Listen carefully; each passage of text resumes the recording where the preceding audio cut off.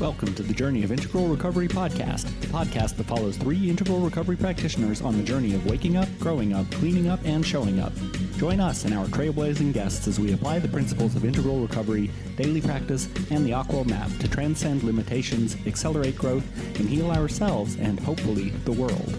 And now here are John Dupuy, Dr. Bob Weathers, and I'm Doug Prater with the Journey of Integral Recovery podcast, Episode 3, The Causes and Many Forms of Addiction. I'm John Dupuy, and this is Doug Prater up with the kind of dark, flowery thing going on, and with the headphones on. And the big, beautiful, smiling guy is Dr. Bob Weathers. So we all have a piece in this. And we got together, Bob and I, a while back, and we were having these great conversations. Yep. And we said, we ought to record this stuff. Yep. And then I met Doug through he contacted me at one of the hats I wear as the CEO of iAwake Technologies.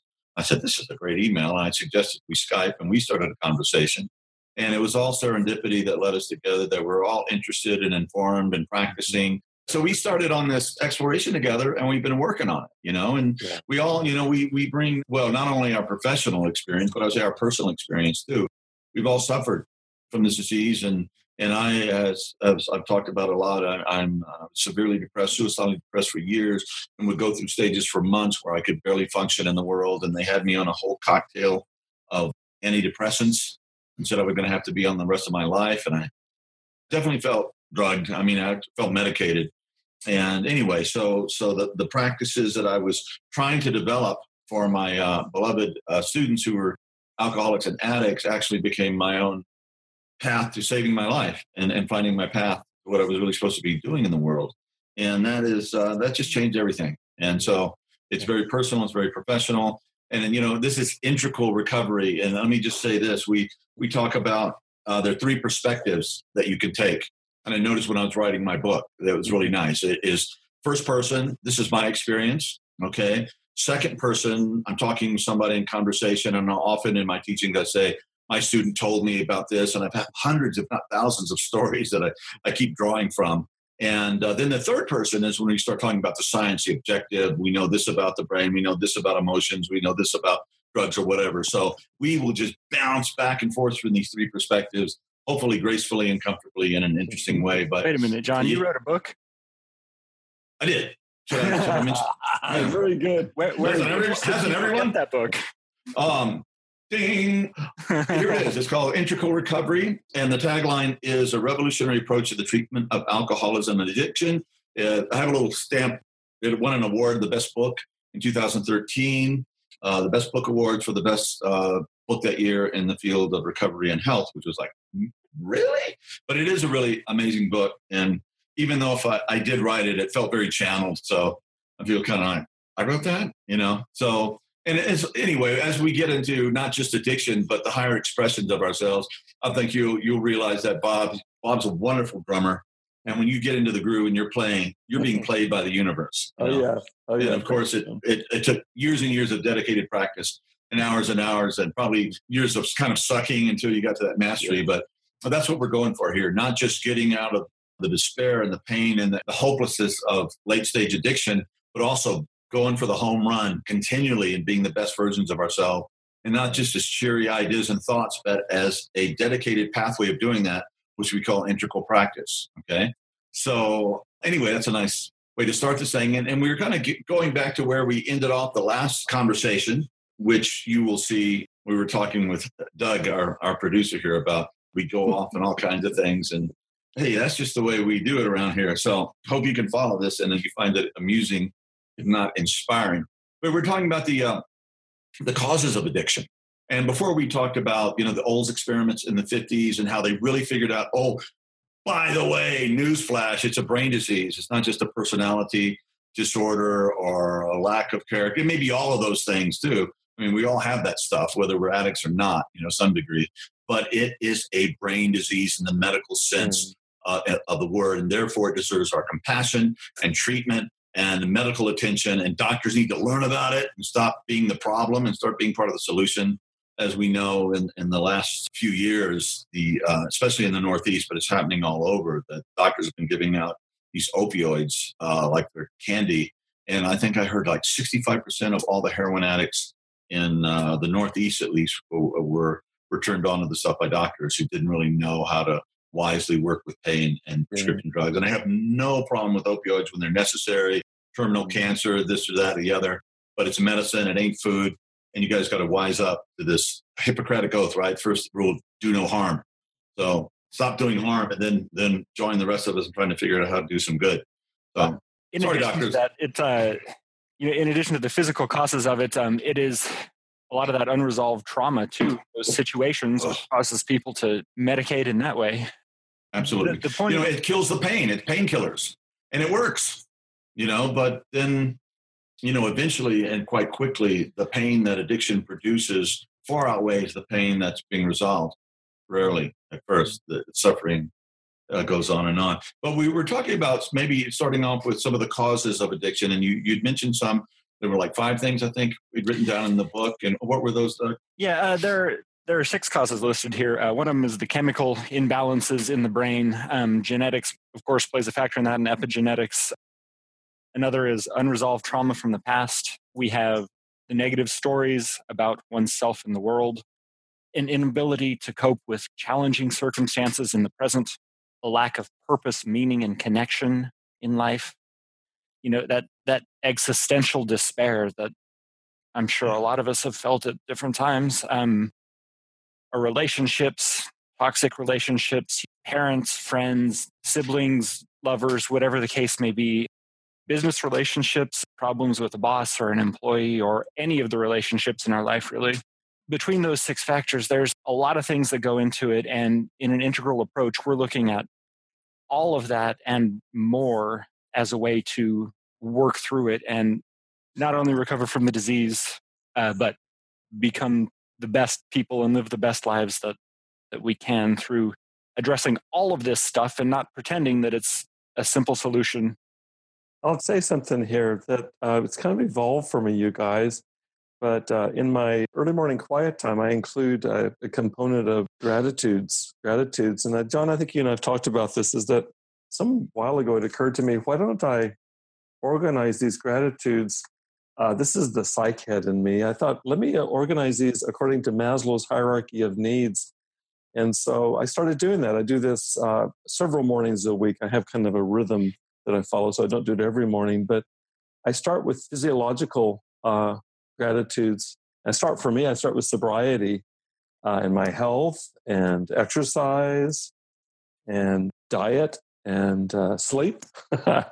And I express gratitude for all of those in terms of how those afford me the other levels of. Maslow was a psychologist who looked at motivation theory, among other things, and said that we're motivated by different orders of needs. And so the most foundational, it's a pyramid, the most foundational is physiological, and the others follow from that. And as you were just reading John's list, I was relating that to Maslow's hierarchy, is that all of those needs that John names in the book or the gratitudes that I give in the morning, all of those are related to both addiction and sobriety. And so you can look at my addiction. I think it's important to look at addiction, especially early on, from a medical or a physiological perspective. Unless I get physically sober, unless I'm physically clean from the chemicals, all bets are off for everything that's a higher order need, according to Maslow. So relationships don't matter. In fact, trauma doesn't matter. If I can't breathe, my trauma is irrelevant. Right. If you're starving to death, you're not worrying about your screwed up relationship with your papa. It's not to diminish it. In fact, years ago, I had a student who did his dissertation on this, working with head trauma victims, and he said, biology has priority, psychology has supremacy. The idea that the more complicated we get, the further up we go, those things have more and more importance, but they're basically based on the prior needs. And so all the way up through existential, what did Jung say? That addiction is a poor form substitute for God. Absolutely. It's what we do in the absence of a relationship to purpose and meaning. But I like the way that you've laid it out. I'll just stop with this. I like the way that you've laid it out, John, in terms of the whole spectrum of developmental needs, from the basic need for physiological stability to emotional security and having a home, warmth, food, those kinds of things, following into relationships, looking at how we get our needs met by being effective in the world with our work, and then looking into spiritual and existential levels. And I think sometimes what happens is what Ken Wilber calls actually Socrates called it, and Ken Wilber picks up on a part-whole error, is that if I'm an existentialist, I'll see addictions only through existential lenses. Or my dad was a biological psychiatrist. Dad saw addiction completely in terms of Wilber's upper right-hand quadrant. The rest didn't really matter. He reduced everything down to a medical dimension. It's not that it's not relevant, it just neglects the other perspectives. And it's just a part of it. It's definitely a definite part. But and Ken says that we tend to err, and we're right about what we affirm, but we tend to err in what we neglect. Like everybody has a piece of it. And as we get into the interlogical map, we'll be able to see how this really gracefully begins to weave all this together in ways that were never possible before. And it's astounding when you finally get it. Oh my God. Growing up and going to traditional universities, I mean, the departments didn't talk to each other. If you were this or that major, you didn't hang out with these people except anyway, in some circumstances. But very interesting. And we're going to see how this all begins to hang together as we continue this journey together. John, let me say one other piece. This is like a seed that I'll put out there. I think I shared in the previous meeting that I'm reviewing again really closely the big book in AA. It's been kind of the backbone of my early recovery for sure, my involvement in AA and working the steps. And one thing that I was struck by, I wasn't planning on this, but this morning's reading was completely unambiguous, is the basis of understanding addiction as a spiritual condition. That's the exact language that's used in the big book. And there you have it, is that it's a wonderful embracing and acknowledgement and a methodology that follows on what do we do to right that which is wrong or absent, namely our spirituality.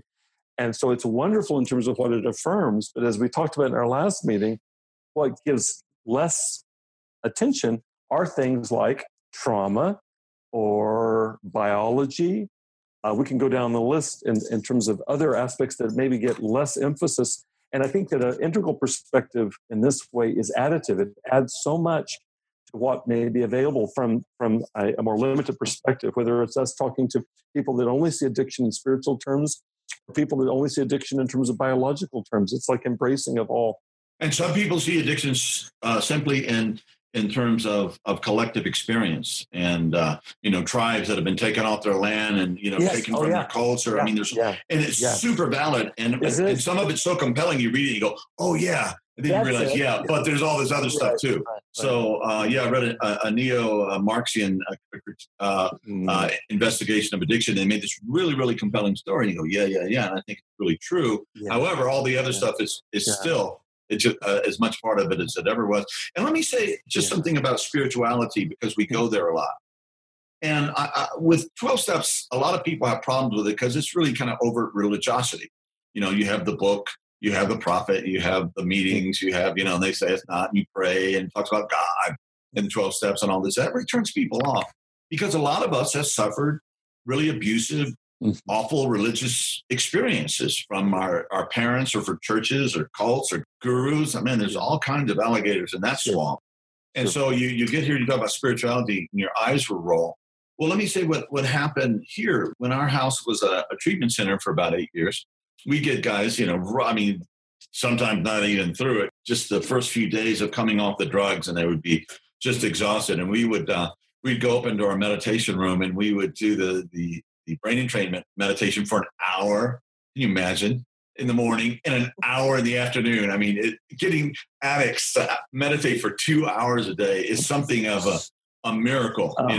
Getting non-addicts to do that. I mean, and they would be laid out on the cushions and their headphones on, going, and then then about 5 or 6 days in it, they'd be sitting up, and then after about 2 weeks, these guys would have these beautiful legs crossed and doing the work.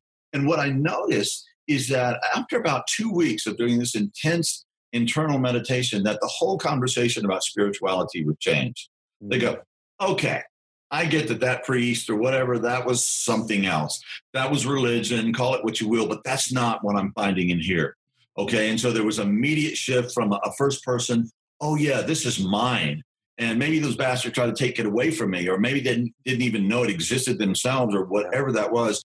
But this idea of spirituality being a connection to your deepest essential self, and also being about your own personal path and meaning and how you connect to the whole and all that stuff became a really exciting, cool conversation beyond the mere theoretical into, this is what we're beginning to experience. And I noticed that, they maybe still had anger about the abusive or, the non-effective things that we're forced into, but the conversation really started merging and being about a personal thing that was going on right there with us in that community. AA did a really great service to the world by recognizing and acknowledging the spiritual tools that we have at our disposal to get through this. But for a lot of people too, certainly myself included, that was a huge obstacle. I struggled with traditional religion and the religion I was raised in for a long, long time. I looked for answers. I had developed a belief about what it meant to be religious, which I would later learn and put in perspective of the stages in the Aqua model. But looking at finding a spiritual solution to my problems did not work for me initially. And the way they presented it too was, and I imagine this is largely dependent on the community you're in, the particular group you're attending, and the individuals within that group, but was all very fundamentalist Protestant in its presentation of these things. And part of the beauty of, well, first of all, that's one of the reasons that I struggled so much with it, is because I was searching for answers and trying to accept a solution that did not fit my evolving understanding of the world. And, I had to reframe what spirituality could be, which was a brilliant and beautiful journey in and of itself, one that's still very much ongoing, by the way. You bet. That's really one of the best things that integral recovery can bring to this too, is a different understanding of what that spiritual component means and how that journey unfolds as an individual connection to it. And I think it's important to encourage that continued growth and exploration, regardless of traditions that you were or were not necessarily raised in. It has to be personal for it to reach a recovering addict. Yeah, Doug, I want to dive in here. I have to tell you guys, I actually somehow in my distorted early recovering mind came to assume that my having to kind of yield to this, what you just call Protestant fundamentalism, I felt like that this must be some kind of penance I had to pay because it was abject suffering for me. I review it now, and I think it was the single greatest barrier to me. And you and I aren't alone in this, Doug. I came to realize that looking at something as a penance probably wasn't going to be the carrot I needed to really sustain recovery. But it was a huge impediment to me at the beginning. And I really did think, is this God's joke on me that I have to do this shit in order to make it to recovery? And thank goodness there are other resources that came about, including personal relationships, interestingly, within the program, as well as other resources. I found Buddhist recovery through Refuge Recovery very helpful, and also John, our relationship, and being introduced to integral recovery as a complement. But early on, I felt like this is really my worst nightmare, and this must be the price I pay for having been an addict, is having to submit to something that feels so ego alien to me. And really, as I think both of us are acknowledging, is associated with a fair bit of collective trauma that we were on the receiving end of. So we're right into something, I think, that it's no accident to me that at the end of a year, oh boy, what's the statistic, you guys? What's the percentage? Is it 5% or 10%? At the end of a year, people going back to 12-step groups, it's down to that amount. So it's a low statistic. It's really sad. And my interpretation of that is at least some significant part of the variance is related to what we're talking about. I could be wrong about that, but that's my intuition, is you have a lot of people that they don't find containment within the limitations of the condition. So it either needs to broaden or maybe to embrace other adjunct means like what we're talking about right now. I think it's a huge problem. I think I get worked up about this, you guys, because people die because of this bullshit. That's not okay with me. The bullshit being a narrow container in which you have to fit, and if you don't fit, then you're not taking your recovery seriously. That's just it's a mind blank. Absolutely. To me, I just really struggle with that. Yeah, and that's part of what the integral map allows us to do. It really allows us to look at something and really bring forward the good things and leave behind the not so good. It doesn't mean you have to eat the whole enchilada when there's half a mouse there. I'm sorry, I just had a mouse experience that I won't get into. But so you bring forth the good and honor it. And a lot of people that really criticize AA, I just want to say, well, I'm going to say a bad word, but I won't. I said, well, how many lives have you saved lately? Yeah. AA's been saving a lot of lives for decades now, so as imperfect as they are, what the hell are you doing that's so great? And maybe they are, I don't know. I was thinking about, I said, I'm not an active depressive. Well, I was smoked cigarettes for about 20 years. And a lot of my heroin addict students says, heroin's a bitch, but cigarettes are almost impossible. Right. So, and cigarettes are killing more people than alcohol and all these other drugs put together. It's a really serious problem. And maybe the thing is, you don't smoke a cigarette and become a crazy maniac and go out and kill people, but it separates you from others and it becomes more dependent. It screws up your lungs. I mean, how are you going to be vital if you can't breathe, John, I just came across a statistic recently that 1 out of 10 American adults are addicted to alcohol and other drugs. But if you open it up to include nicotine, 1 out of 4 American adults are addicted. And so it's an interesting thing that we ignore is the impact of nicotine. You're absolutely right in terms of the Center for Disease Control will give us statistics on that, is that more of us are dying from nicotine, firsthand or secondhand smoke than anything else. But that's a crazy statistic, isn't it? 1 out of 4 of us as adults in this country are addicted to alcohol and other drugs, including nicotine. Yeah, when we had an addict, our house became a treatment center here. It's like being a recovering smoker. I mean, I'm so disgusted with smoking now. That's the hope. That eventually your addiction becomes something. I see a young person smoking. I want to stop the car. Give me that. Do you realize? No. Yeah. But anyway, I didn't want to be around it. I didn't want to smell it on people's clothes. I didn't want to be in my house. And so if you're going to come here, because a lot of treatment centers, they have their smoking breaks and everybody's out there. It's like sending soak signals. But we said no. At the same time, I'd like to add that shaming and ostracization of those people is not the best way to get them to quit because, like a lot of other things, it just fuels the problem. I agree with you, but, you work with it in other ways. Sure, absolutely. Yeah, I actually never did snatch cigarettes out of little kids, Oh, no, you did, John. You I didn't. I thought about it. I still think about it. And the other thing is I was in a damn religious cult from the time I was 14 to my early 20s. Yeah. And you talk about an addiction. And, of course, that saved me from my tendencies to want to do a lot of drugs. But I finally left. I think I was 22, 23, something around there. I'd spent 8 or 9 years doing this thing. And a lot of people, they go out in the world, they leave that structure, you're the one, this is the message, we're the inside crowd, and it's all about giving up your own personal direction and doing whatever the authorities say and all this stuff. And that there's a certain comfort in that.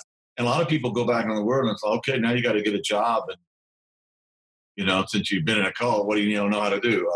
Not much. And they can't handle that just kind of alienated life that a lot of us live. And so they end up going back to the cult and they end up dying in that. And then a lot of the kids that were raised in that, it's so abusive and awful, they become drug addicts and kill themselves. Anyway, it's just this vast area that we could explore at some point about our cults, are the religious cults. Is that also religious addiction? And I would probably say it seems to be in a lot of ways. So I like our opening it up this way, John. You know that my partner Colleen and I led a group when we moved down to Orange County, led a group out of our home for a good solid year. And we just called it Recovery for Everyone.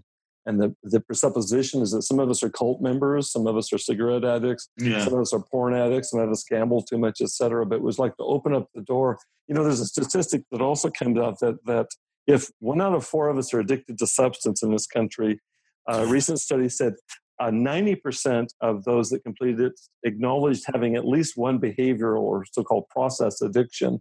And then that opens up for all of us, because I'm pretty sure the other 10% lied. So that means we're all addicted. There's not a one of us that doesn't know about addiction in some form or another. If it's not substance related, then it's process related. So, and just because you can become addicted to something doesn't mean that thing which you're addicted to is necessarily evil. I mean, I said, I'm not telling people to be teetotalers. If you can drink. Good for you. It's probably good for you. A couple of glasses of red wine, all that stuff. If you can't, though, if the wine drinks you, then you probably can't do it. It just takes honesty and humility to recognize it. People become addicted to sex. Should we stop having sex? Mm-hmm. Oh, maybe, take a break for 10 years, bring the population. I'm kidding. No, it's an essential thing, but it's the right relation. You can't have a food addict stop eating. Yeah, John, I love what you're modeling right now. And I feel like the three of us have the capacity to do this, is that there's a kind of rigidity that can infect any movement, including the so-called recovery movement. And I'd like to humanize it very much in the spirit of what you're suggesting. I don't want to demonize any particular behavior or any particular substance.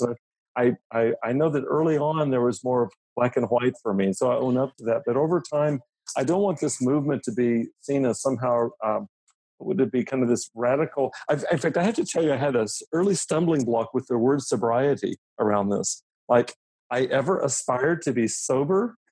And so it's like a death sentence, right? I recently looked up the word sober, and the Latin roots of sober really come from not inebriated. Sobra is an inebriation. And so it's very specific to that, but that's a different vision. I don't want to be sober in my life. If sober means being joyless, if it means being without blood, without passion. So is there a way that we can have what you're talking about, Don, which is a capacity to embrace all kinds of diversity and acknowledge where there's certain places we can't go? I need to be literally sober, but I have no intention. Maybe that's sober with a small s. I have no intention of being sober with a big S. Yeah. And you're a 7 on the Enneagram, and just to talk about that, it's just, I had to bring that up. We'll talk about that. But but you're talking about the rigidity and the black and white thing. I think that's developmental.